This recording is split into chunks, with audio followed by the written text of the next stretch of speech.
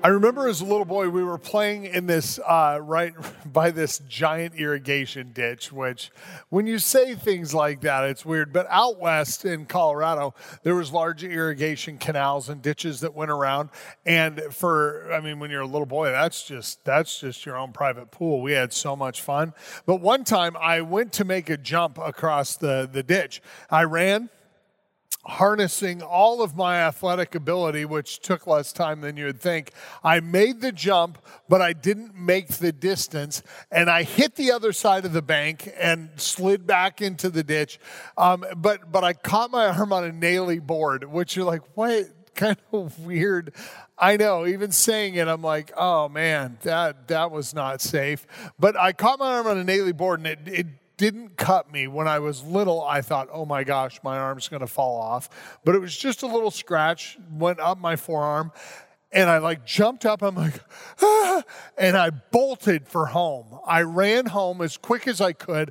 I ran in the house, and I'm looking kind of feverishly for my mom. I see her, and I'm like, because I knew if she saw it, she would make it better. And she took care of me, right? She took me in, but I was like, wounded. Oh my gosh. And I crumbled into a puddle when I saw her. I didn't cry on the way home. I ran like Carl Lewis, 1984 Olympic champion. But I was so quick. I got home, but once I saw her, I melted. Why? Because my owie, or my boo-boo, if you'd like to call it, it hurt, but getting to her was the fix. I knew that if I could get to her, I would be okay. You know, when did we stop doing that? When, as adults, did we stop running home? When did we stop thinking it was good to run to someone for care? I think to myself, there are some of us who emotionally look like our arm's been in a chipper. And people are like, oh, are you okay? I'm fine. Right? Kind of like the Black Knight in Monty Python's movie when he gets his arm lopped off and he holds his sword and he goes, the king thinks he's beaten him, and he's like, and he kicks the king or he hits the king and kicks him, and he's like, keep fighting me. He's like, I chopped your arm off. He goes, it's just a flesh wound. That's how I feel sometimes. As Christians, we walk around, having had our arms lopped off, and we're like, no, I'm totally fine with it. Emotionally speaking, we have these things that have happened that have damaged us and broken us, and we walk around saying, I'm fine. And it's a lie.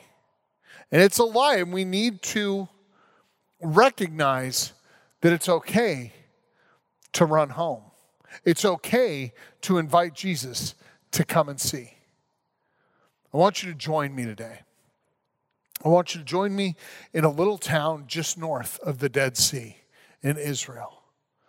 And it's a little northeast. So just to the east of this town is the Jordan River. Just to the south, kind of east, is the Dead Sea. And there's a little boy, and he's aimlessly playing in the dirt or something with a stick. And he's just kind of being a little boy, right? He's not doing anything too serious, and just meandering around. And out of the neighbor's house comes a lady, and she is somewhere between frantic but highly focused. And she comes up to the little boy and gets down in front of him and whispers something to him. And then her last words that you catch are, now go. And as the heat vapors rise up off the earth into the atmosphere, the little boy goes, okay. And his little bare feet and his robe that he's kind of outgrown, that's up to his knees now, all of a sudden you see those little bare feet start churning, and he's pitter-patting through the roads of this little village. He gets out onto the well-worn path that runs alongside the Jordan River, and he's just running right along. And you're following along, watching this little boy in the heat of the day, thinking, how long can he go like this? And where is he going? What's his message? What's happening? And he just keeps going. The back of his head, it starts getting slick and shiny from the sweat running down and sticking his hair to it. But he keeps going. Finally, he stops at the river. He takes a drink, kind of washes his face off, shakes it off, and runs again. Little flecks of dust kicking up off this pathway as he runs. He gets to a village, After mile like 18 or 19, he can see a village. He's been running for over 2 hours, just booking along, trying to get somewhere. And you're thinking, how long can this little guy do it? And he gets to this village, and now his head's kind of like craning up. He's trying to see around him the people in the village, see if he's looking for someone, but you don't know who. And he's looking and craning around. Finally, he kind of stops and locks on, and there's a teacher talking to a crowd of people, and he doubles his pace. He shoots off like a little bolt of lightning, and he gets up to the crowd, and instead of standing in the back and waiting his turn, he cuts through the adults and wiggles through. He goes right up to the teacher's side, and he says, Jesus, the one whom you love, is sick. What a moment. What a moment for that little boy who has made at least this 20-mile journey. And his whole focus, he had thought about, what will Jesus say? What will he do? How will we help this one who is sick? And instead, he sees Jesus take a deep breath. And then Jesus, in John chapter 11, replies. And it says, Jesus said, this sickness will not end in death. No, it is for God's glory that God's Son may be glorified through it. Now, Jesus loved Martha, her sister, and Lazarus. So when he heard Lazarus was sick, he stayed where he was for 2 more days. And then he said to his disciples, let's go back to Judea. Oh, wonder what that little boy thought. Like, oh, okay. Well, I super ran fast, but I guess we can stay 2 days, right? I mean, imagine what he thought. He probably thought Jesus is going to be like, okay, show me the way. And off they would go. And he would make the reverse trek all the way back down to Bethany. But no, Jesus doesn't say that. It doesn't say that at all. It says the opposite. He loved Martha and Mary and Lazarus. And so he stayed where he was for 2 more days. For 2 more days, then he would take the 20-mile by foot journey 2 days after that to get back to Bethany. And we can look at this and say, he stayed where he was for another 2 days. Why? Why would he do such a thing? It doesn't seem kind, and it makes you kind of uncomfortable when someone says, the one that you love is sick. You don't finish your stay somewhere. You get in a hurry to go to them. But it says Jesus stays. And it literally in the scripture says that because he loved them, he waited. He loved them, so he waited. And for us, that may be uncomfortable. But if we rewind our own tape right now and we go back into what we remember of the Wait series that we did back during, I think it was April. I don't even remember anymore. It was during the pandemic. But back in last spring when we did the Wait series, and we would talk about the fact that just because God makes you wait is not a sign of his disapproval, his lack of love, or that he's angry at you. Having to wait is one of the benchmarks of some of the great patriarchs and matriarchs in our faith. Remember that series. Waiting does not mean that God or Jesus doesn't love you. Sometimes, as we see in this story, waiting means he loves you. Because he loved Martha and her sister and Lazarus, he stayed 2 more days. He waited. So it tells me that our personal prayer requests at times, when we're praying personal prayers and laying them out before God, there are many times, quite often, where we say something and we ask God for something, and I think I'm very guilty of this, and I tell God how I want him to fix it. Here's my prayer, but by the way, I included a solution for your use.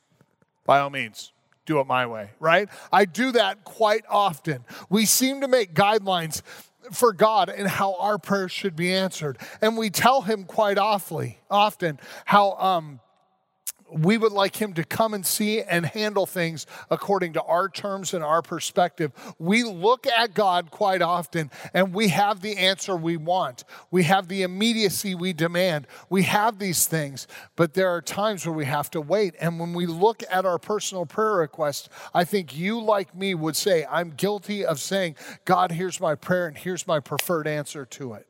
Could you just do it my way? And, let's just trust me on this one. That's pretty normal. But there's a different pivot in this that says in the waiting, there's a different goal that kind of, I think, floats to the surface. And the different goal is this, that God's Son, Jesus Christ, might be glorified in it.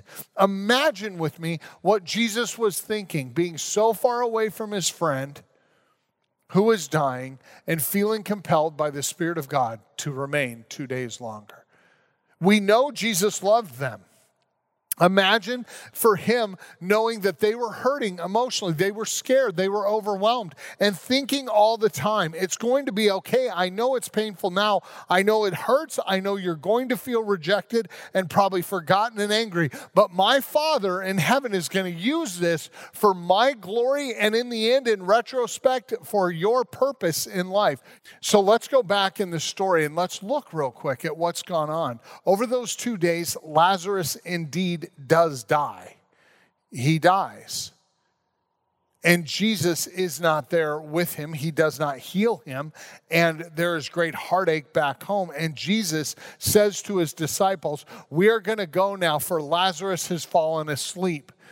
And it was funny, we were doing devotions with our youngest, Ethan, the other day, and he laughed. He said, because, Jesus says Lazarus has fallen asleep. And they're like, well, that's good. If he's sick, he needs rest. And Ethan said, so he had to dumb it down for him, because then Jesus replies, no, he's dead.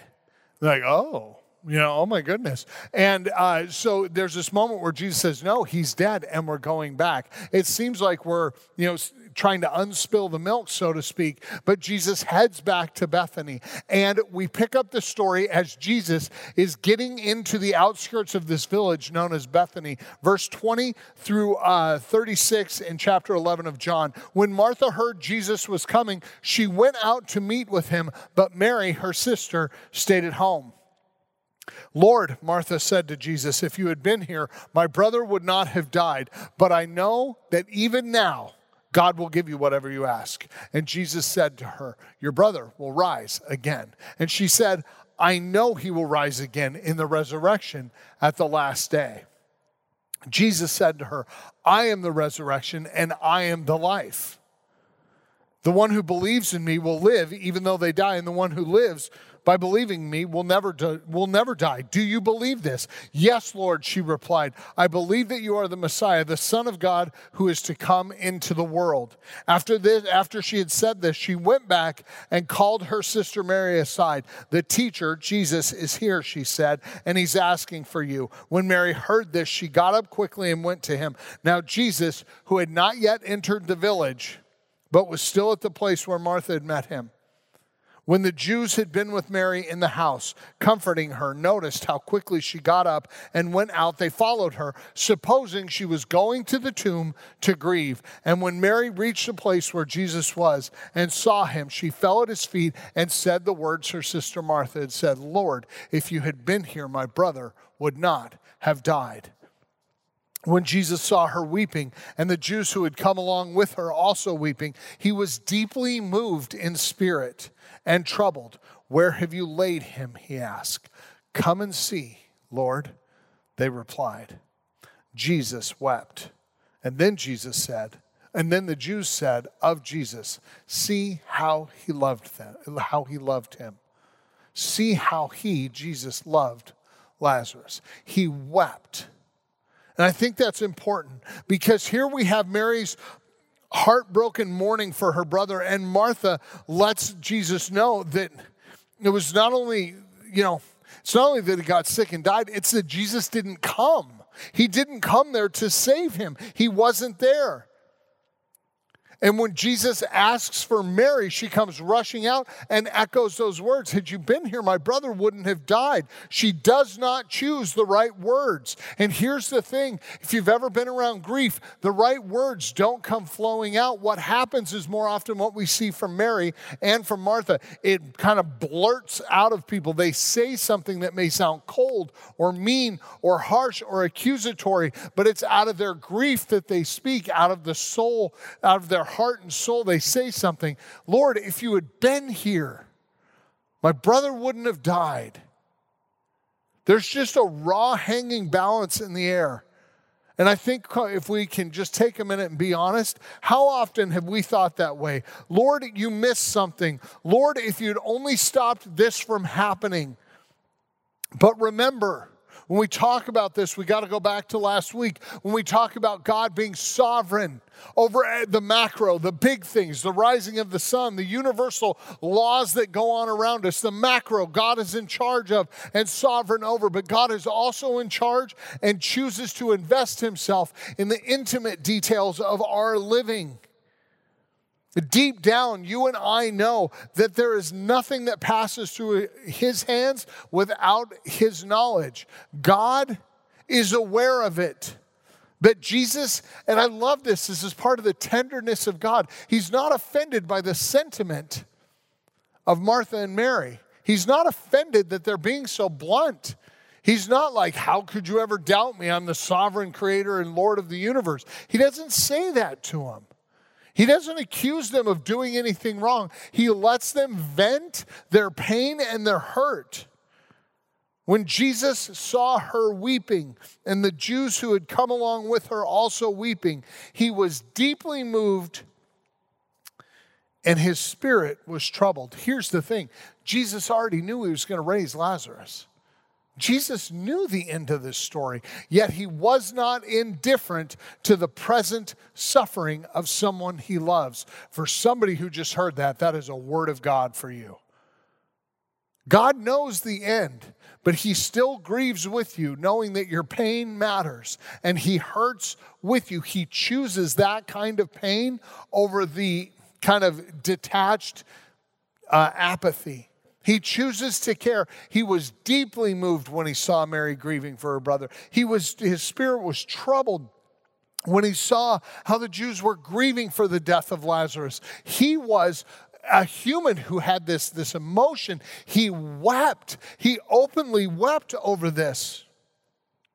He cares. He loved them. Their heartache was his heartache. He owned it with them. When he asks for a closer look, when Jesus says, "Where have you laid him?"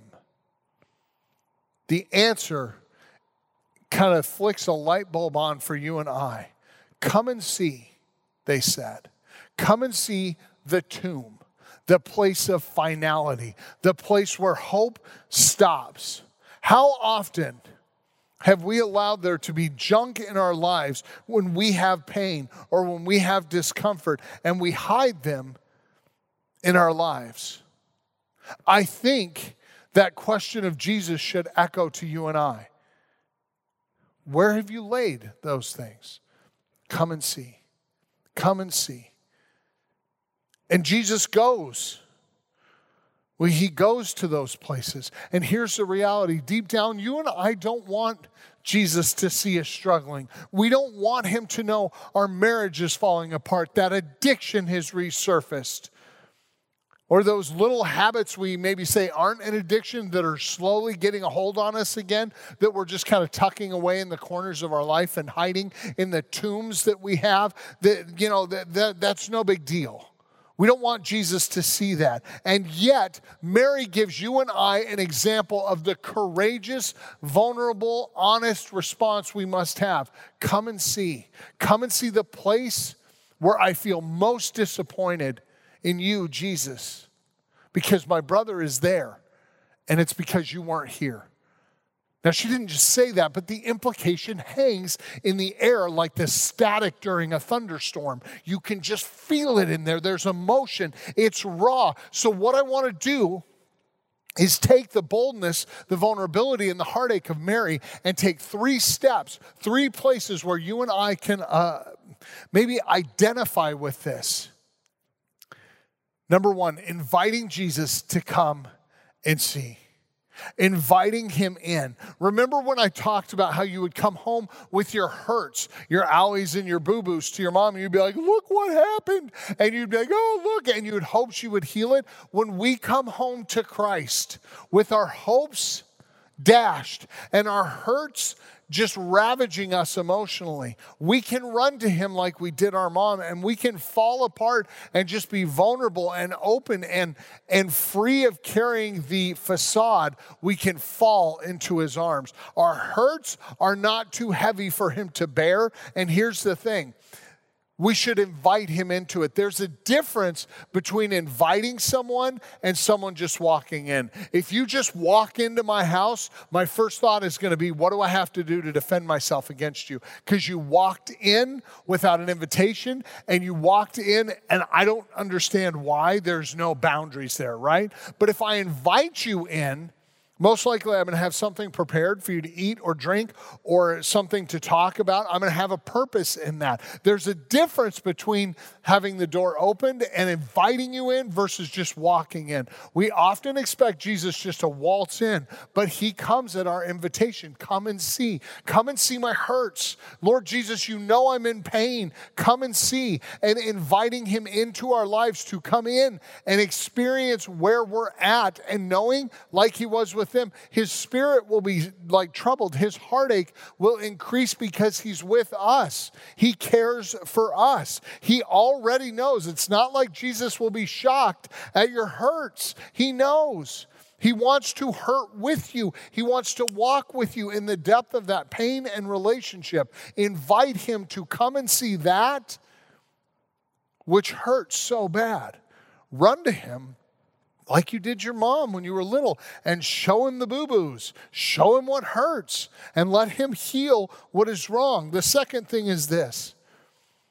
There's the inviting of Jesus in, but there's also inviting others to come and see, and allow yourself to be that for other people. Let people come and see the wounds and the hurts in your life that have literally transformed you. If you have hurts and wounds, you know you live differently after certain traumas. Like a certain leg injury, you'll walk differently forever. Emotionally, we live differently. We have an emotional limp sometimes because of the traumas we've gone through. I invite you to invite others to come and see, and allow yourself to be a safe place for other people. Tell people how you let Jesus come in to your life. Share your testimony of how Jesus Christ came into your life and healed what was so broken, and cared for you and hurt with you.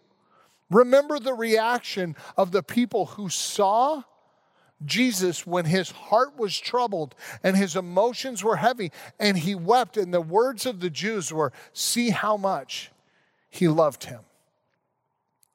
That is a beautiful thing. If you share if you share with people how Jesus has loved you, I believe that they will long for that kind of love. For some reason, we in shame cover ourselves up and hide. And in Jesus Christ, we don't have to. If we open up and show, this is my woundedness and this is where Jesus met me and loved me, people will long to be met in their brokenness. They will long to be accepted and loved and healed and cared for and grieved with. They will get that in Jesus. They will long for that kind of connection if we will open ourselves up to be that for others by inviting them to come and see the way Jesus loved us and healed us through some of the deep wounds we have in this life. And the third thing, do you remember that this story started with a dead man? Like a panicked little boy running to say, hey, the one you love is sick.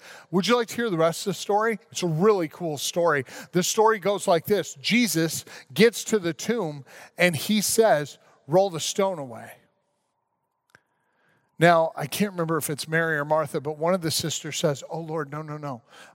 He's been in there 4 days. It'll smell. Like, just, don't you love the humanity in that? She doesn't want to embarrass her brother in front of all these people. It just the heart-rending, like, no, you know what happens when they die. It's going to smell. Please don't open the tomb. And Jesus, knowing that reality, has a greater vision than her immediate concern for her brother's, maybe shame in what it would smell like. And I love this because Jesus has them roll away the tomb, or the stone to the tomb. And then he says, into the inky blackness of that tomb, Lazarus, come forth. And he would have been wrapped in burial clothes. And so he would have had to shuffle kind of like this to get to the door. And he shows up at the door. He shuffles to the door. And Jesus says to the Jews who are now standing there, very much open-mouthed in my opinion, like, oh, that just happened. Like Jesus says to them, unbind him and let him go. And they go and they unbind him. They take off the burial clothes and they turn him loose. I love that story. I love those final words of Jesus. Unbind him and let him go. So what dead things in your life do you know need the voice of Jesus to say, come forth, to come forth? What areas have died in your life that need resurrection? What areas are there for you that need that voice? And I would invite you to invite Jesus to come and see. He is the Savior who called into the darkness of the tomb. Come forth, come out of there. But not only that, he didn't just raise Lazarus. He did something because he alone is the one who can raise it to new life. But he did something that only he could do. Raised him to life. Then he invited the community to do what they could do. Unbind him and let him go. That's why we push groups at this church. It's why we want you in groups. It's the people who get to experience life with you more intimately and closely. And they get to be the ones, when Jesus does a restorative work in your life, they get to be the ones who run up and unbind you and let you go into the purpose and reason for your existence in this life. They're the ones who unbind you and let you go at the command of Christ. It's community. It's this interwoven closeness between Christ and the church. I invite you to be generous and invite Jesus to come and see, even though you may have hidden it. Maybe you've got hurts that you're ashamed of or sorry about or just feel broken from. Don't ever forget, this story was told at a tomb until Jesus raised Lazarus from the dead. And then the people around unbound him and turned him loose on the world. Praise God for stories like that we don't live by the natural law of things. We live by the supernatural healing of Jesus Christ for the glory of his name in this world and the revelation of who our Heavenly Father is. Infinitely loving, sympathetic, and caring, even of our needs. As he holds this universe in balance, he also holds our hearts in his hands, and he cares about what you're walking through. Pray with me. Lord Jesus, thank you for who you are, for a story that, God, I pray would unbind the hearts of those who are afraid in our church and let them go. Let them go from the bondage of the past. Let them open up the hurts, the heartaches, the sense of shame and loss, and just open up and experience the tenderness of you, Lord Jesus Christ, who wept. Even though you knew you would heal things, you wept because you knew how much it hurt. Thank you that we can trust you, that you weep for us. And Lord, I pray that you would help us learn to grieve with those who grieve, weep with those who weep, so that we as the church would display that all-encompassing love that you had for your friend, Lazarus, and his sisters. Come, Lord Jesus. Help us be a community that loves like that so that people would long to connect with you who loves them so much. In Jesus' name, amen. What I love about this series is that we are allowed, actually we're invited to just lay it down and walk back from all that tells us we have to hide our hurts and our heartaches, and that we can't just say, come and see. So in this time, I hope for you there is a measure of freedom in being allowed to say to the Lord Jesus Christ, to say to his church, come and see. There's a lot of hurts, but in saying come and see, it's actually a living confession of faith that he's going to do something wonderful. Even with the heartache, he's going to do something wonderful, even with the things that hurt you. And in this hope, we as a church gather and hold tight and commit to one another to care for each other in our hurts and our burdens so that the world will see that kind of love and they will long for it. Jesus said it this way, they will know you are my followers, you are Christians, by your love for one another. Church, love each other well as we hold on to the hurts and burdens we all carry. Grace and peace to you. And as you go, may the Lord bless you. May the Lord keep you. May the Lord cause his face to shine upon you and be gracious to you. May the Lord turn his face towards you and give you his peace. In the name of the Father, Son, and Holy Spirit. Have a good week, friends.